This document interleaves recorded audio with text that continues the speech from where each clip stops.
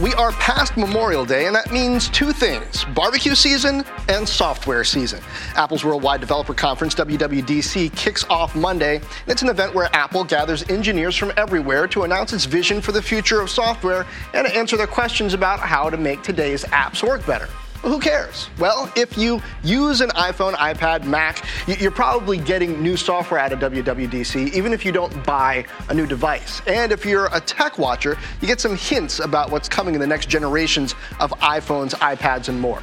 Welcome to Fort Knox, Rich Ideas and Powerful People. I'm John Fort from CNBC at the NASDAQ market site overlooking Times Square. And joining me to talk Apple, tech, labor, and more, I've got the father of tech reviews, a pioneer in tech journalism, Walt Mossberg. Walt, great to see you. John, it's always great to see you. Well, a lot of proverbial ink has been spilled already about what to expect from iOS 13. I know you're technically retired now, but I suspect you can't resist pouring through it all and having your own ideas. What do you think the major takeaway is going to be and Apple really needs to achieve with this announcement? Well, I think actually the most important thing that I'm looking for at WWDC isn't a feature of iOS 13. It's this initiative to put iPad apps on the Mac, iOS apps on the Mac, which is called codename Marzipan, which they announced last year but aren't putting in place for developers until this year. I think it's a really important, interesting move because most of the developer activity in recent years has been on iOS and not on Mac.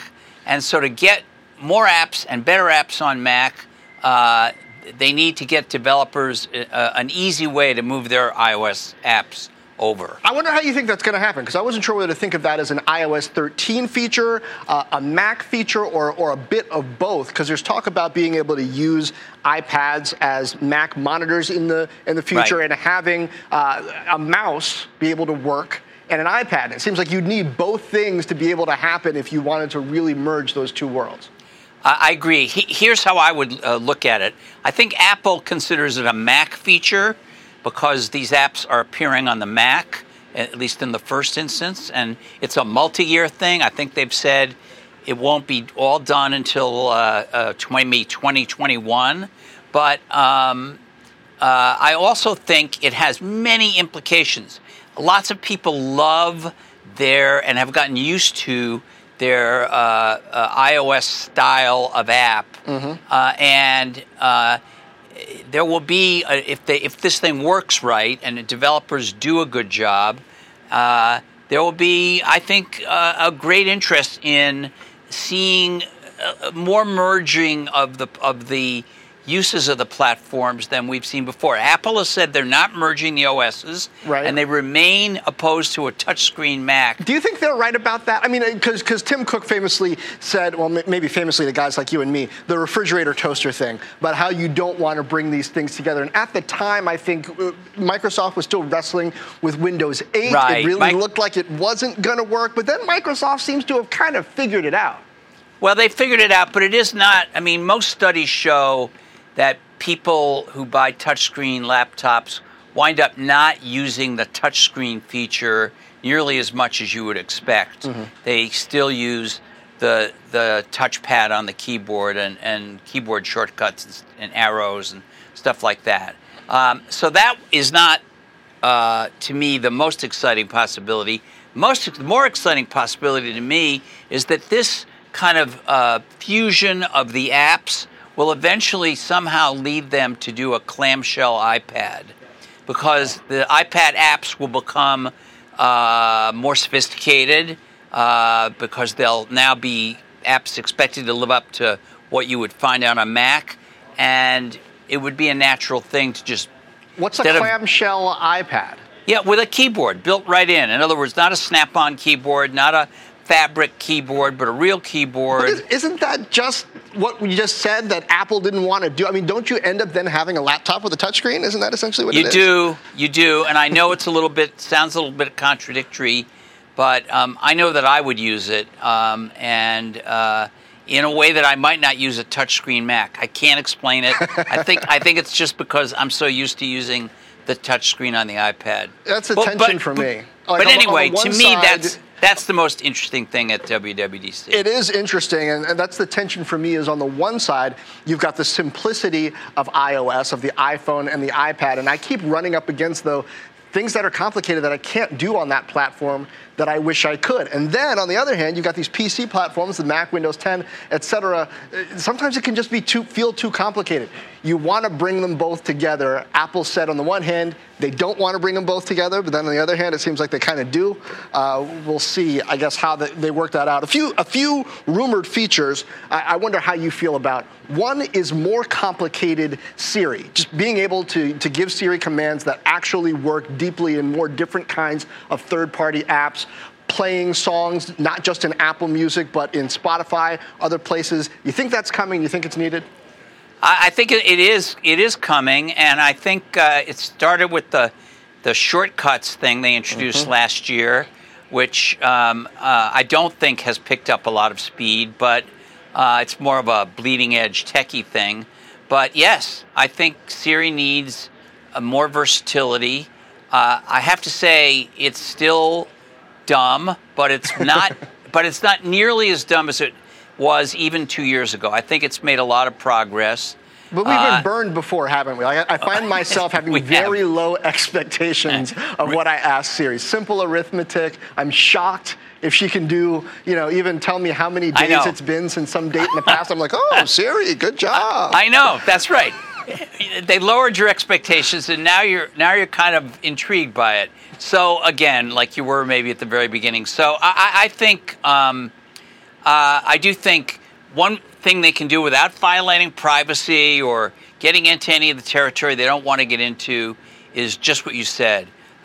Give it more variability and more capability. I want to talk labor now. Let's move on to talk a bit about Silicon Valley's shadow workforce. A report in the New York Times noting that as of March, Google has more temporary workers, contractors around the world than full-time employees, workers who make less money and receive fewer benefits than full-time employees. It's not just a Google thing. This is endemic across a lot of Silicon Valley companies. And Walt, it seems to me we used to talk about the stratification effects that tech created, kind of the tech workers, say, in Silicon Valley versus the manufacturing workers in another country, or the logistics workers who are packing the boxes and shipping them. But more and more, it seems like as Facebook, Google, others expand, there are white-collar jobs that they're contracting out that are yet another tier of labor underneath the more moneyed engineering class. Why do you think that is, and do you think it's sustainable? I think it's greed. I think it's putting short-term over long-term, and I think long-term it becomes really problematic. And I'll tell you something else. I'll tell you something you don't know about me, John. Okay. I spent 5 years as the Wall Street Journal's chief labor correspondent a long time ago before I was doing tech. I did not know that. I know about a little. The intelligence work I did that stuff you did. too, yeah. I want to talk about that soon, too, but I didn't know about the labor stuff. Yeah, so here's what I think. Obviously, organized labor has gone way down in the last 50 years, but is coming back up. I think it's been widely reported. You can see even digital media companies getting unionized, and I think what they are asking for by doing this in Silicon Valley is unionization. They're going to get unionization. I can't predict to you. I don't think it'll be easy. I don't think it'll be immediate. But I think it'll be sooner than people had thought, which was really never. I think I don't know if it'll be Google, but eventually it'll be somebody where these workers are going to say, we're doing the job of full-time employees, and we need representation because we want benefits, and we want it's trickled down equal economics, wages. Isn't it? I mean, there was this dream, this idea, certainly when I arrived in Silicon Valley 20 years ago, that if you join the right company, even if you don't have the greatest amount of skills, even if you're a secretary, you join the right startup, you put in the work, you get stock options, you too can be a multimillionaire. But it seems like the deal has changed. Those are temps now. Or they're not handing out stock options like they used to, and even if you do make a good, or they're not going public, right? So the deal is falling apart. And they don't even work for these companies which have the stock and the stock options. They're called, you call them temps. I know the article recently, I guess the Times called them temps. Yeah. But they're contractors, and they tend to work for a contracting company that they're not even actually employed in any way by Google or Facebook or whoever they work for. So there's no way for them to get stock options from Google or Facebook or whatever it is. So you're absolutely right. I think you said it perfectly. That dream is gone. It was true that janitors and secretaries at one time could actually get much richer when companies went public, or even with other kinds of benefits. This is something that I think cannot continue. Yeah. Even just in a management point of view, if you have to manage more than half of your workforce in a different way and manage the subcontractors, yeah. It's a whole different game. And that's when the blue-collar segment of the tech workforce could even afford to live in Silicon Valley, because the prices hadn't skyrocketed in the South Bay, across the peninsula, Menlo Park, East Palo Alto, et cetera, the big gentrification effects. It's even harder. Walt, point well taken. Once again, this is Fort Knox. Joining me this week, Walt Mossberg, legend. And now we're going to move on. It's time to get those digits, Walt. Here are a few numbers that have caught my eye this week in tech. Siri's got the first. Siri. 923,000. All right, 923,000. That's the minimum number of devices still vulnerable to attacks involving the Blue Keep flaw. And right. Walt, you cover this stuff, not just from the device security standpoint, but also, this is interesting, from the intelligence perspective. There was another piece out just a few days ago about how tools that the NSA developed to crack into systems got loose in the wild and now are being used against U.S. interests. I wonder your take on this. To what degree is this like that Cold War phenomenon we saw where the U.S. government would train rebels in this area or that, because they were against communism? Then they turned out not to be such great people, and they turned into problems for us. Is that happening again, but on a tech level? Well, and they used our anti-aircraft missiles against us. Mm-hmm. So yes, it's very analogous to that. Although in this case, as my understanding is, it was a theft and not something we gave to somebody. But the point is, there's a new kind of malware out there. Blue Keep is an example, but there are others. And basically, the scariest one that I can think of is ransomware, which is running wild. The whole city of Baltimore, as we speak, is under a ransomware attack, and large parts of the city government's computer systems and the services they provide through those systems are locked up. Yeah. City can't get to them, so they've gone back to pencil and paper. They've gone to, jerry-rigged home computers situations, and these criminals know that municipal governments are a great place to look for vulnerabilities. Because, first of all, they use Windows, so if they can find a Windows flaw, that gets them. And secondly, they don't keep their security up to date. They have old software, they have old computers. They're a perfect target. So here's a question. The story about this over the weekend also mentioned an instance where the government used something against China, and China was able to capture the code of the attack and retain it. And use it then as a weapon. So in a way, we did give it to them. It wasn't exactly stolen. We sort of, got disarmed, it sounded like. But to what degree should the U.S. or governments in general change the way they think about developing attacks based on these flaws? Microsoft is arguing, hey, you got to tell us about this stuff once you discover it so that we can patch and make systems secure. Governments, of course, argue they still need to be able to execute these attacks for national security. Yeah, it's a very tricky thing. Look, the NSA doesn't talk to many people and doesn't like to let anyone know what it's doing. I mean, it's the most secretive.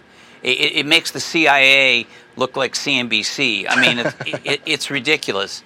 But it's also understandable. I mean, if they're going to actually be able to find out through cyber what's going on in Iran or China or with terrorist groups here in the U.S., they can't be publicizing it. And even telling Microsoft, if somebody notices Microsoft is fixing a flaw, that harms the ability for the weapon to be used. So I don't have the answer. It's very complicated.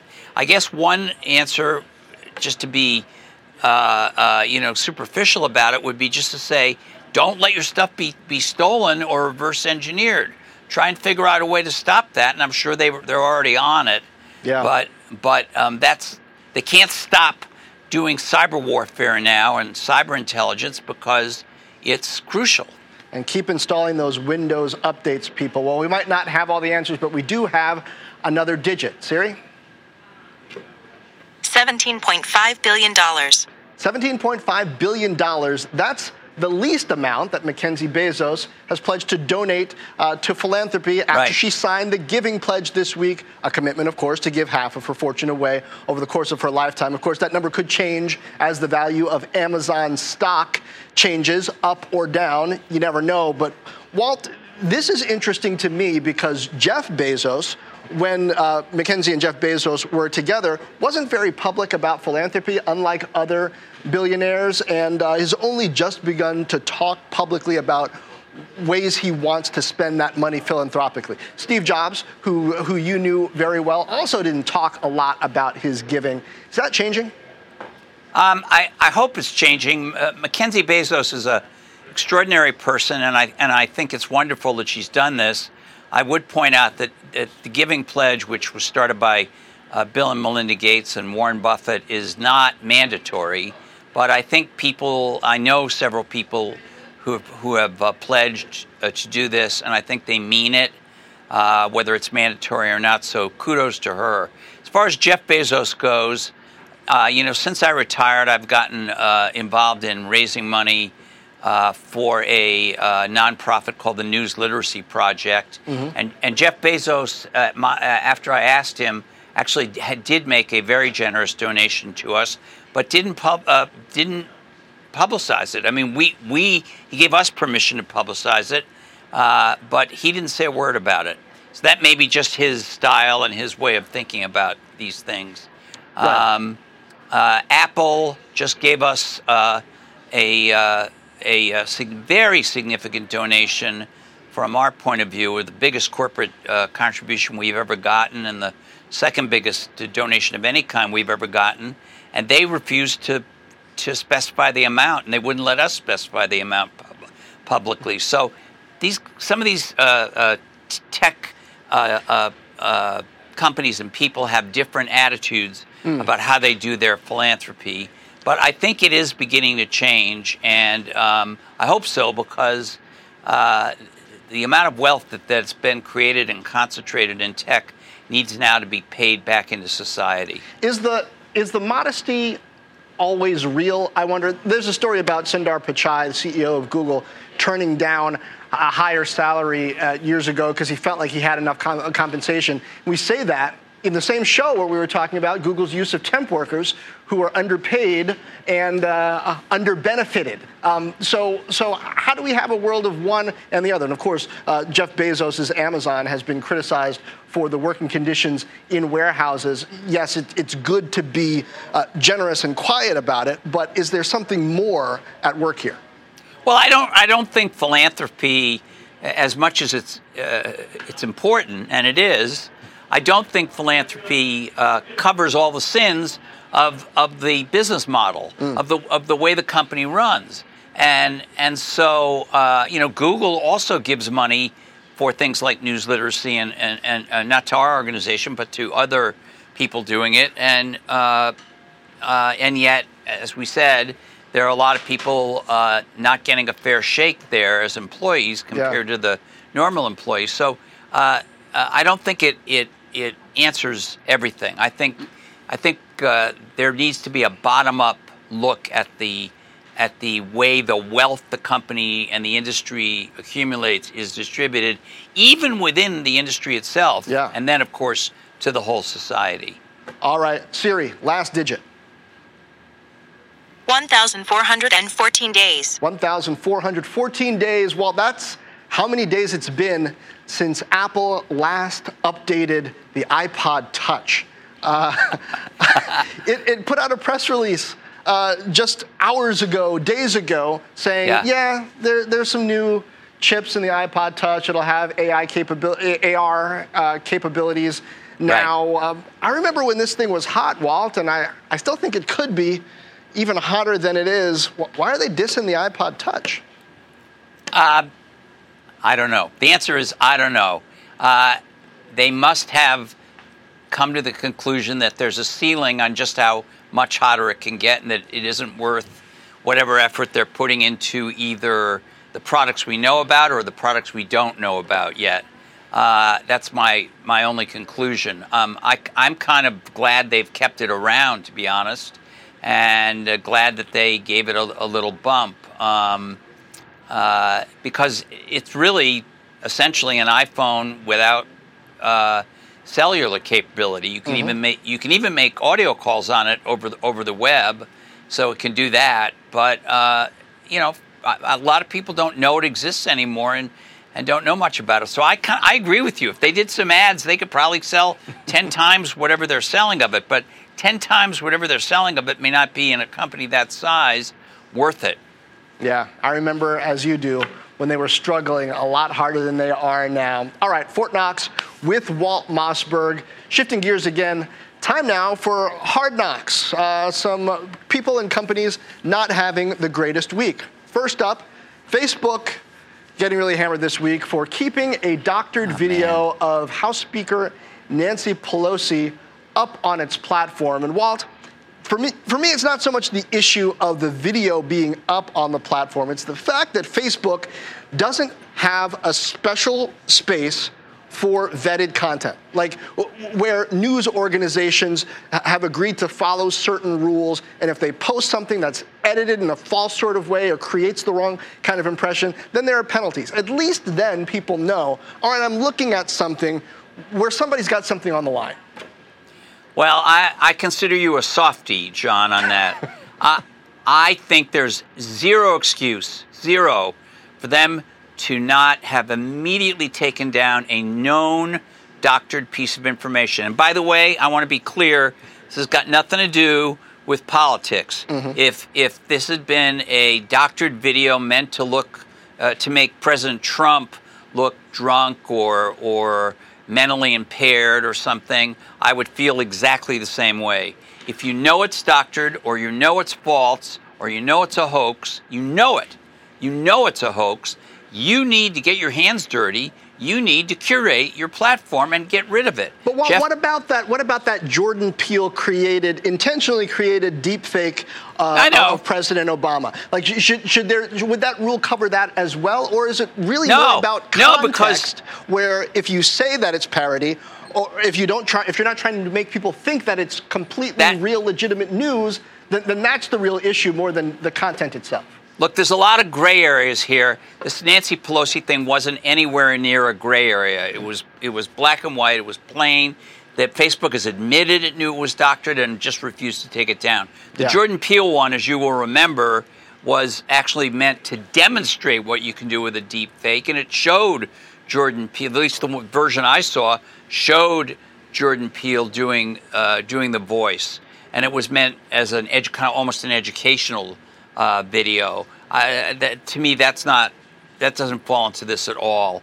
But look, Facebook is the world's biggest publisher of news and information, both real and fake. Mm-hmm.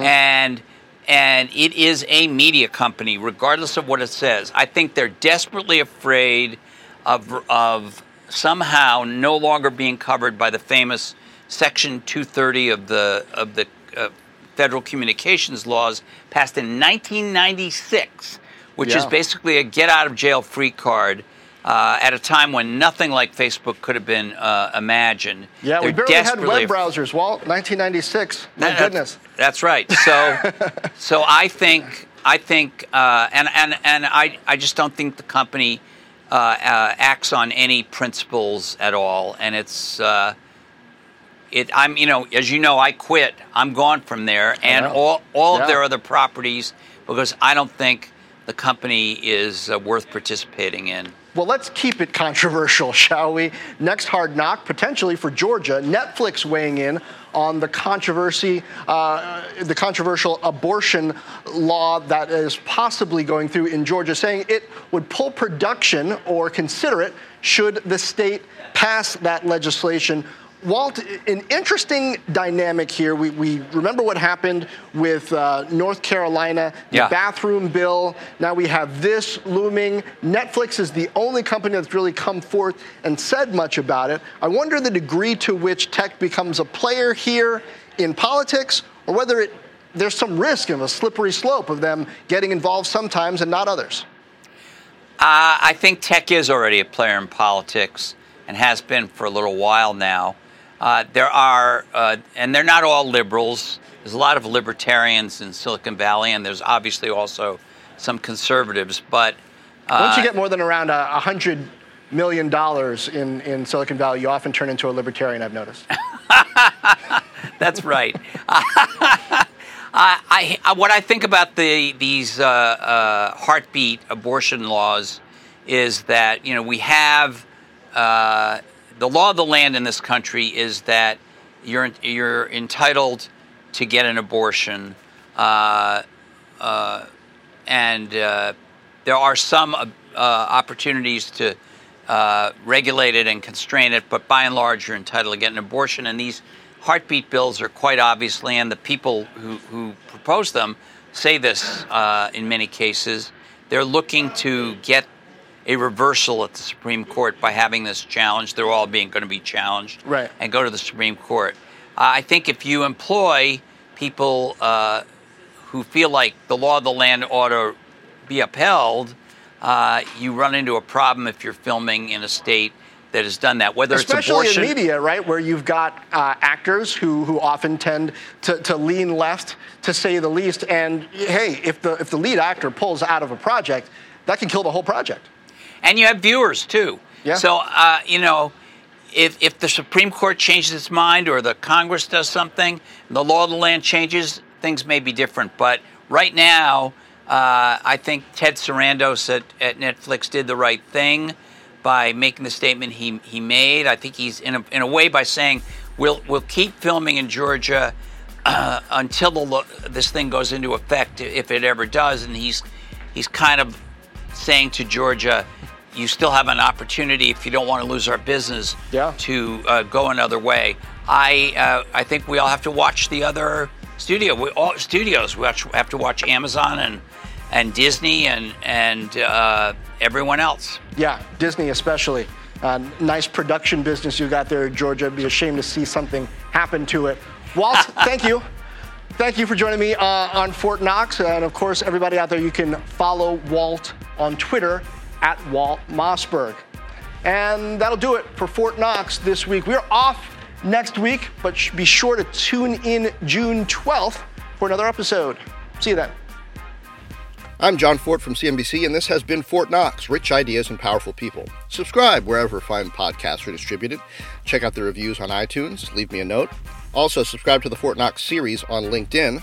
That's brand new and a great way to keep up with the trends I'm seeing both on this Fort Knox show and in my other work on CNBC. That's also the absolute best way to be in touch with me. Leave a comment on the series. Also, subscribe to the Fort Knox channel on YouTube, forttknox.com/YouTube. Matter of fact, you can go to YouTube now and see video of these conversations. Or you can go to the CNBC apps on Apple TV or Amazon Fire TV and find Fort Knox in the featured area.